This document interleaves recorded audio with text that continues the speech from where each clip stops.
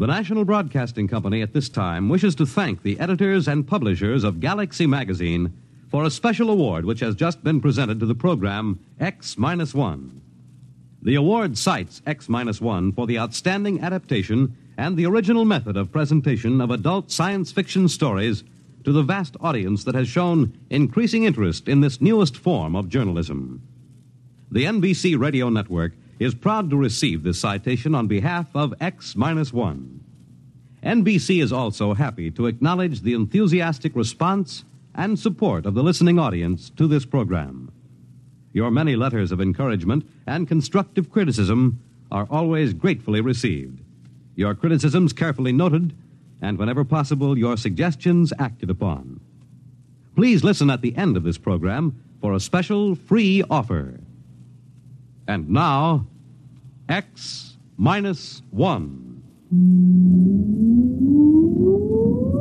Countdown for blast off. X-5, 4, 3, 2, X-1, fire.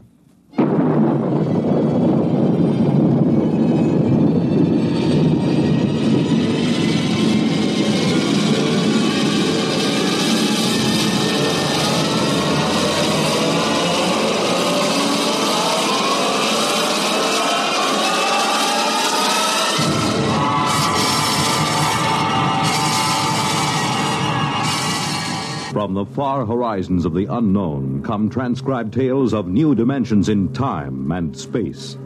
These are stories of the future, adventures in which you'll live in a million, could be years, on 1,000 maybe worlds. The National Broadcasting Company presents X-1.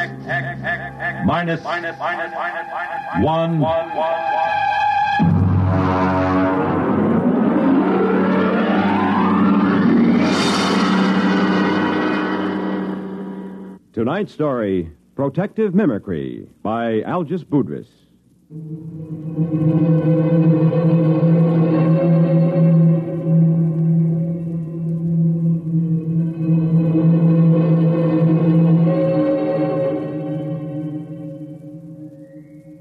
Frankly, I think I'll probably have to take my expense account clear up to the Central Gallic Civil Service Board. My friends tell me to forget it. But take it from me, a rap in the credit book like this isn't easy to laugh off. Not on a grade 4 civil service pay scale. So I've made my beef out in quadruplicate and filed it. Usually a special agent in United Galactic Federation's Department of the Treasury, Investigations Division, Currency Section, doesn't have much trouble with his swindle sheet. But this one's a corker. To understand, you got to know how they make the stuff. The Ungallic Mint is in New Geneva on Canopus 3.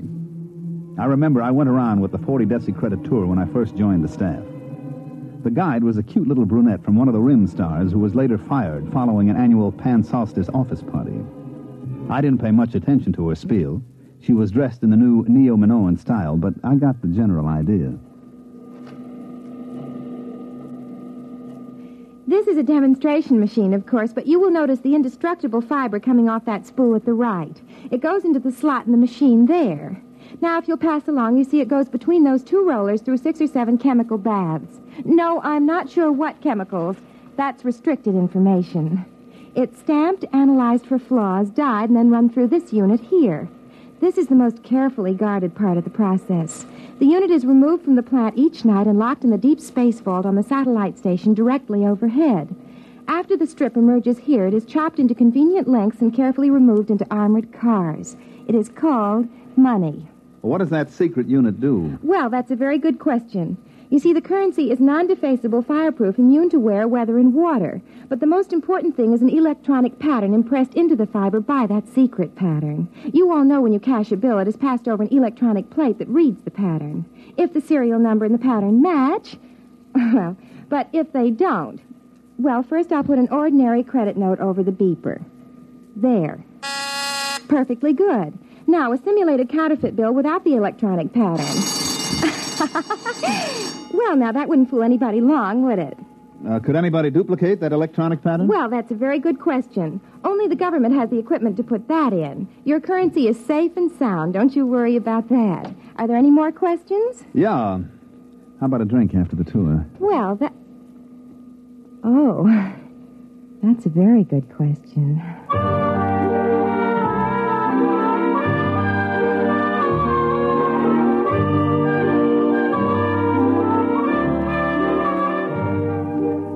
It sure was. So was the answer. Well, getting back to money. The engraving, the chemical composition of the ink and the fiber would be tough enough to duplicate. But that electronic pattern snaps the clincher on it. That's why Chief Inspector Saxgard of my division looked sourly at me when I came into his office and spread a fistful of credit notes on his desk. What's that? What's it look like? A handful of 50s. Why? Put a couple of them over your beeper plate. Okay. Well, they're perfectly okay. What's it all about? Look at the serial numbers. 3, 4, 5, 6, 5, 6, 7, 8, M. Look at the others. 3, 4, 5, 6, 5... What? Let me see them. Save your eyes. They're all the same. 14 50-credit notes with identical serial numbers. That's impossible. And every one of them goes over a beeper plate quiet as a sophomore climbing into a dormitory window after hours. Baumholzer, where did you get these? They came into the New York clearinghouse from a branch on Deneb 11. The manager blew his top. He called us the minute he spotted them and sent them out to us. How about the manager? Is he blabbing all over the Bankers Club about it? I read the Ungallic Riot Act to him. He'll keep it under his hat. Good. At least we won't have any financial panics for a while. Have you checked these through the lab? Well, the ink and paper is government stock, and they match government beepers. The lab plates didn't squawk any more than yours did. Now, you could spend these anywhere as long as you only pass them one at a time. Baumholzer, you know, since the beeper plate came in, we've been sitting on our tails in this department, building up our pensions. Oh, I wouldn't say that. Neither would I outside this office. But you know darn well nobody can expect to counterfeit a bill and get away with it. It's only because throughout the universe there's a certain percentage of people who will try anything once, and a corresponding percentage of purblind idiots who will accept anything with engraving on it as money that we're here at all. Now, I've seen cigar coupons and crayon sketches come into this office. I've seen premium offers from household magazines, jet bus transfers, where some people would try to pick a Yale lock with a quarter of a pound of butter. Now, the only reason any queer can pass is because some goggle-eyed nudnik neglects to use his beeper plate. But I worry. For 15 years, I've sat in this stinking office and waited for somebody to invent a matter duplicator. Well, looks like you can stop worrying. Look at those bills, identical down to the whiskey stain in the corner. All right, Baumholzer, you call transportation and get out to Deneb 11 and find out if anybody in that neighborhood has a matter duplicator, or if he hasn't, what he has got.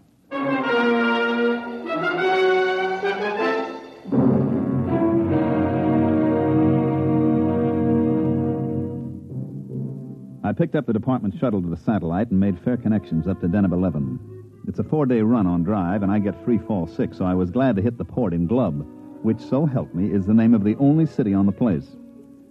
Deneb 11 is what we call in the department a mud ball. It's a jungle world with an atmosphere like a swatch of Harris tweed.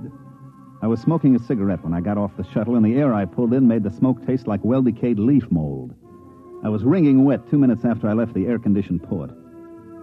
I noticed the local costume would get you arrested on any beach in the galaxy, but it didn't matter since there's nothing titillating about pasty skin dripping with weary perspiration.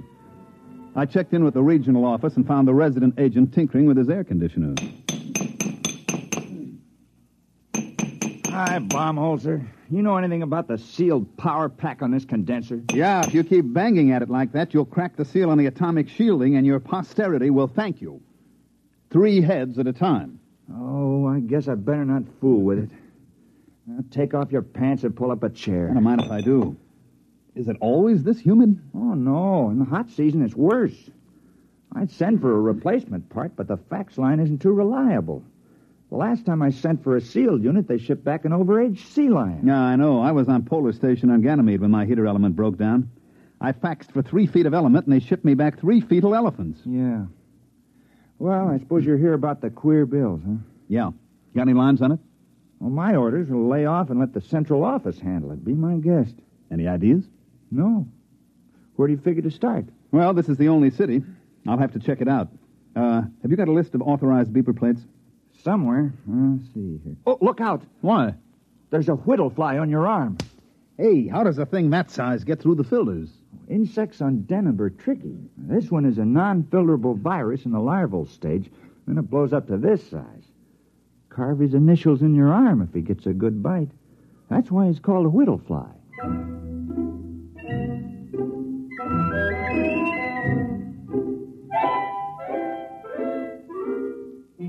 whittlefly was only one of the darlings that made the fair city of Glub a garden spot. They had one cute little tyke called the laboratory beetle, because when he bit you, he typed your blood and followed you around for days getting refills. I had one take a sample of me as I went out the door of the residency with a list of beeper plates, and he followed me from store to store while I checked every installation in the city. The little devil would step up to the bar every once and again to take another shot of my hemoglobin. I even tried ducking into men's rooms fast, but he'd be waiting for me when I came out. Well, I slogged through Glub for 3 days and then poured myself back into the residence office. Did he come in? Who? The laboratory beetle. No, they usually hang around in the hall and wait. Sometimes when I've got a poker game going, you can see 3 or 4 of the little angels buzzing around outside waiting like chauffeurs outside the opera. Wow. You draw a blank? Well, I found 7 defective beeper plates, but nobody remembers any queer bills being passed. You know, who checks serial numbers? They must have come in one at a time. And the clerks at the bank always were out to lunch and referred me to the next guy. You got any lotion for insect bites? Desk drawer. In a way, the beeper plates make it tougher. Nobody even looks at the bills anymore. Just throw them over the plate, and if no bells ring, it's okay. Well, how about the other angle? Matter duplicator? I checked invoices and purchase records. Nobody's been buying electronic parts that can't account for every tube. I thought I had something. One fellow bought 12 of those giant lithium cathode tubes, but it turned out his wife was having them wired as lamp bases. Well, I better be going. I hate to keep my little insect friend out there in suspense as to cocktail time. You got another lead? Yeah, I found a bar that makes a Tom Collins with real lemon juice instead of battery acid.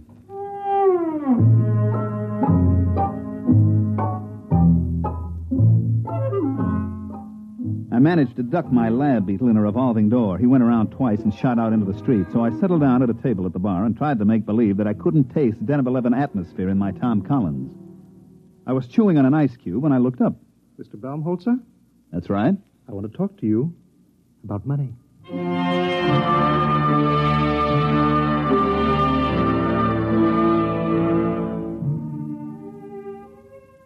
He was a terrestrial, but he'd been on Deneb a long time because he was wearing the native garment about the size of a 5-pound sugar sack. His hair, which was potato field gray, was arranged in the old-fashioned Presley style. You know, the ancient long sideburns, duck's tail in the rear that vice presidents wear in family-style banks. His ears had little bits of bone stuck in them, and his eyebrows wandered all over his face, and he stood about 6'8". And I waited him out, and presently he spoke up again. You are the same Mr. Baumholzer who's been going around asking all those questions about duplicate ungallic notes? That's right. Can I help you, Mr. Munger, Duodecimus Munger. Now, this bid's fair to be fascinating. I was under the impression that my mission here was just a wee bit on the secret side. There are no secrets in Glub. Now, won't you pull up a chair, Mr. Munger? I'm afraid I haven't time. Well, join me in a drink. Are you really the Mr. Baumholzer that's working on this case for the Treasury Department? Yeah, sure. Hey, you're not the fellow that's turning out these duplicates, are you? Well, as a matter of fact, I am. What? And don't move. This is a Power 30 Mistral coagulator I have. Look out with that thing. You've got it pointed at my head. Yes, I've got it set on high charge. It will fuse your brain solid. Well, what else is new? Now, Mr. Baumholzer, stay right behind that table. Now, let's not make any rash decisions now. Well, I can't very well see how I could let you live. Oh, come on. Try.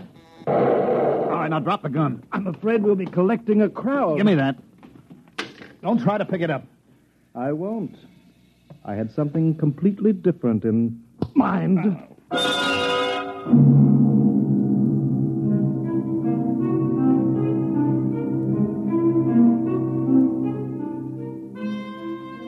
Just like in those ancient legends the archaeologists keep digging up, the ones with the hard-boiled detective and the beautiful blonde, I felt the traditional roof fall in on the back of my head. As I went black, I remember thinking how odd it was that it was happening to me some 500 years after Spillane the Scrivener. I came to in the same archaic fashion with my head going around in a free orbit around my neck. Baumholzer, are you all right? I can't see. I'm blind. Everything's black. Well, open your eyes. Oh. Where is he? Who? The guy who slugged me. What am I doing back at your office? Oh, some bartender brought you in. I thought you passed out from too much lemon juice. It was a guy named Munger. Which way did he go? Beats me. Munger? Tall feller in native dress? Yeah. Oh, well, you might as well forget about it. Why? Well, I can order a pickup on him next time he's in town. They'll sock him away in a psycho ward for a while. Forget it. Look, I am not an old lady calling up complaining that the nasty delinquents are teasing my cats. That Munger's tied in with the queer. Him? He said he was the passer. Well, that can't be. Munger. You got a file on him? Yeah. I get a number of complaints on him, so do the local cops. I didn't want to make trouble. He's a very wealthy man. I'll bet. What does he do? Well, he's a merchant or something at a native village. Once or twice a year he comes out and paints the town, but a counterfeiter?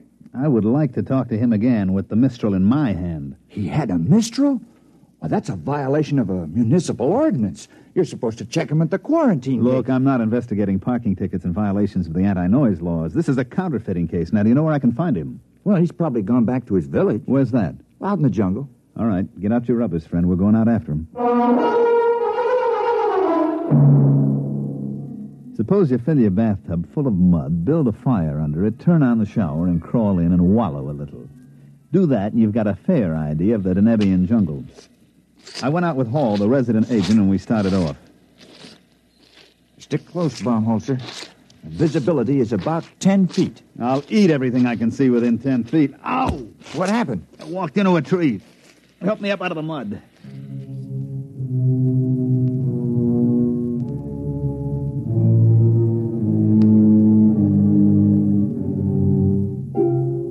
We puddled on for a couple of hours. The rain was so thick I didn't see the trees until I bounced off of them and sat down in the warm mud. I reflected as I struggled to my feet what a terrible waste. In the beauty salons of Charles of the Ritz Asteroid, ladies from all over the galaxy paid thousands of credits for hot mud baths to take the wrinkles out and make their skin smooth and caressable. And here was I getting a much more thorough treatment every time I sat down. They issue a lot of special equipment from department stores, and it all functioned perfectly. My neo-latex galoshes were fine, but stuck in the mud. My Minipower goggles and wipers kept my eyes clear, but they didn't keep me from crashing into every tree. My leak-proof sportsman's flashlight stayed dry as a bone, but powerful as it was, it couldn't light up more than 3 feet in the pelting rain. Paul, the resident, led the way, consulting a compass and a waterproof map, and finally we stopped, and I noticed that there wasn't any rain coming down on me. It's a rain shelter. The natives build them. Kind of them. Well, they're on all the trails. If you go more than a day in the rain, you go punchy from water drumming on your hat. I believe it. Well, now, don't sit down. You'll sink in. I don't know. Theoretically, a broader base should keep you from sinking, like snowshoes. Well, also increases the suction. I'll stand. How far's Munger's village? Well, either 2 miles or 22. I can't read the map very well. Hey, wait a minute. Listen. Well, that's the rain. No. You hear that squelching? Somebody's coming. Oh, yeah. From over there. Natives? Maybe.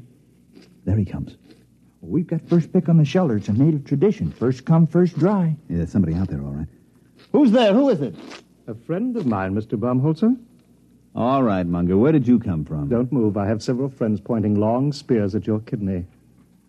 Ole! Shall we go, gentlemen, back to my village? I believe you were looking for it.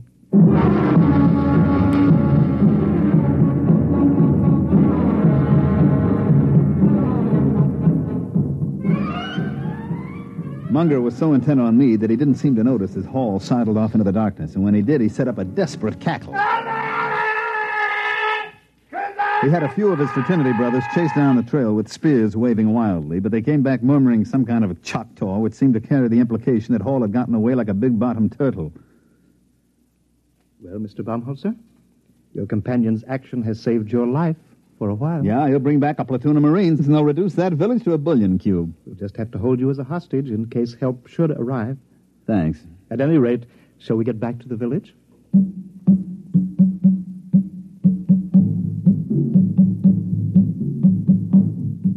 He had about 10 natives with him, each one about 7 foot tall, with those big, flat feet that evolved on Deneb for walking in primordial ooze.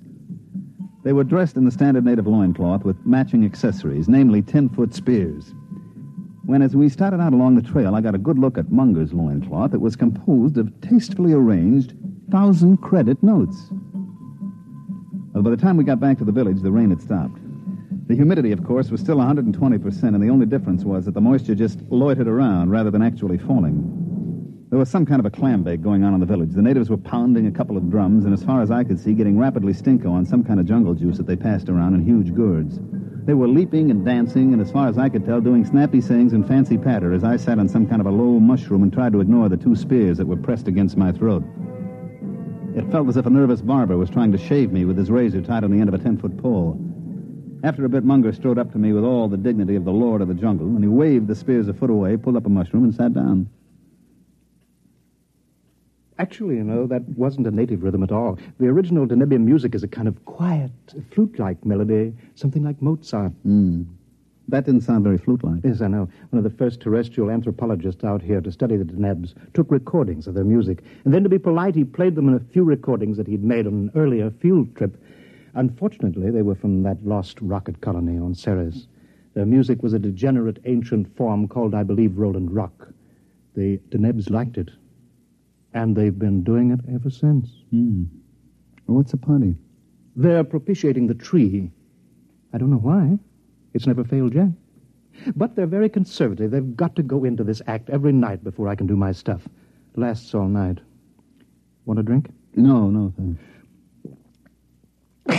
Oh, I wish I had a fifth of something civilized. I've been drinking this native swamp water for much too long.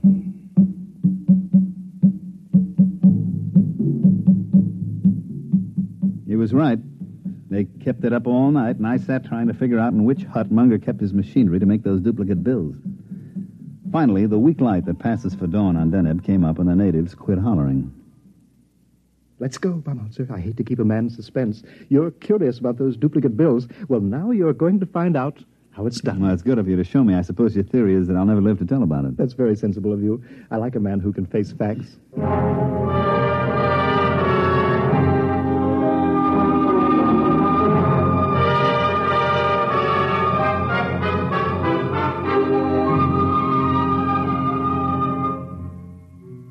We walked across the mud square to the base of a tremendous tree, which I gathered was the guest of honor for last night's shivaree. I still couldn't see the connection, but I was willing to wait. The natives sat around in a deathly hush, and Munger and I stepped forward.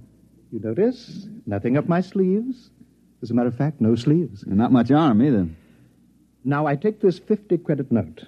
Care to examine it? Oh, I've seen it, and 14 others like it. Yes, I only use a 1,000-credit bill when the natives need new loincloths.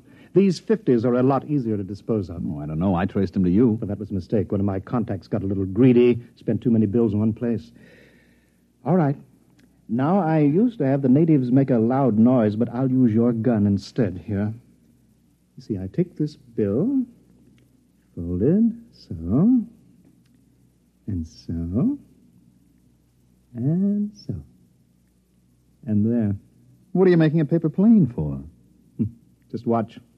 I raise the note in one hand, I aim at the tree, and I fire your gun up in the air. Like this.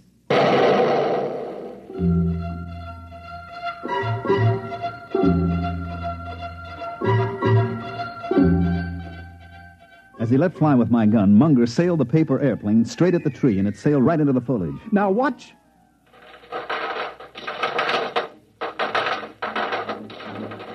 The bill came sailing back out of the leaves, and right behind it came another one. And then the air was filled with paper planes. Squadrons, wings, armadas of paper airplanes, each one made up of a folded 50-credit note. They sailed out over the whole village, and Munger set the natives to collecting them and bringing them back. There you are. There'll be several thousands of them. Look. Genuine. Absolutely genuine. And I suppose they'd go over a beeper plate without a tinkle. Startling, isn't it? Protective mimicry. Yes, precisely.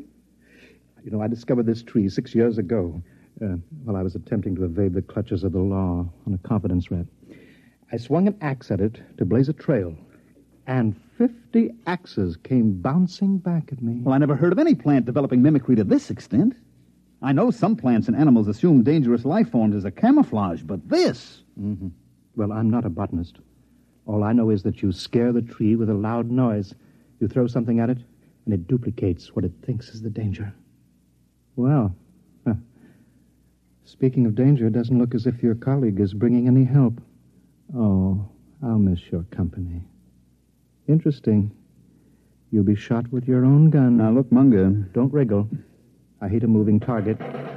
What is that? Looks like the cops, Munger, at the edge of the village. Home holster, where are you? We outnumber them. I'll get you anyway. No. You can't run away from me. I'll shoot.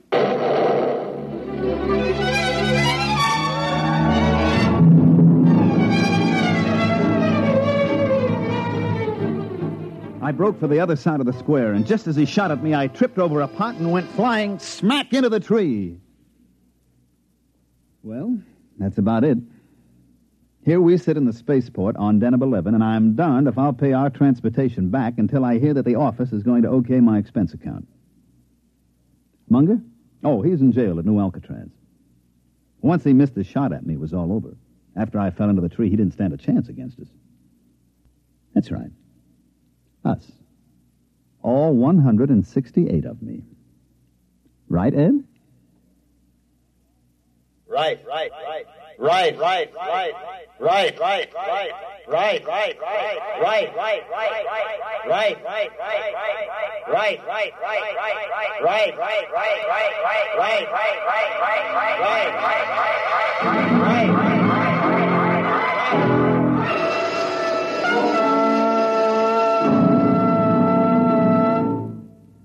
You have just heard X-1. Here is an important special announcement. In appreciation of bringing adult science fiction to the listening audience through the medium of this program, X-1, Galaxy Magazine wishes to make the following free offer to our listeners. For the first 2,500 who write in requesting it, we will send a sample copy of Galaxy Magazine at absolutely no cost. This is an opportunity to read the finest in adult science fiction, just as you listen to it each week here on X-1. To get your free sample copy of Galaxy, just write a postcard or letter to X-1, NBC, Radio City, New York 20, New York, and ask for your free copy. Be sure to print your name and address plainly on your card or letter. This offer can be made only once, so if you want your own free copy of this leading science fiction publication, be sure to write without delay. Here is the address again. Write to X-1, NBC, Radio City, New York 20, New York. Your sample copy of Galaxy will be sent to you without obligation of any kind.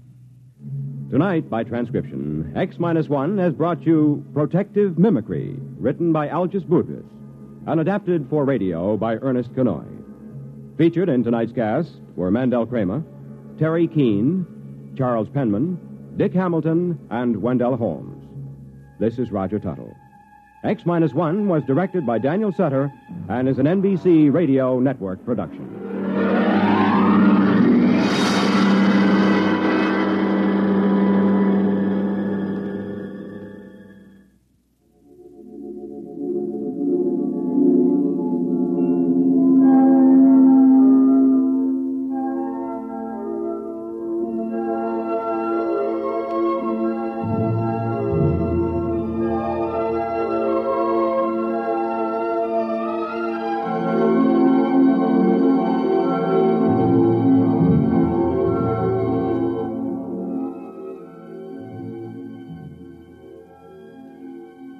Remember, for your free sample copy of Galaxy, just send a postcard to X-1, NBC, Radio City, New York 20, New York. Now be sure to print your name and address plainly on your card. This offer can be made only once, so if you want your own free copy of this leading science fiction publication, be sure to write without delay. The address again, X-1, NBC, Radio City, New York 20, New York. The Roaring Twenties in song and story. Hear Gordon MacRae in The Best Things in Life Are Free tonight.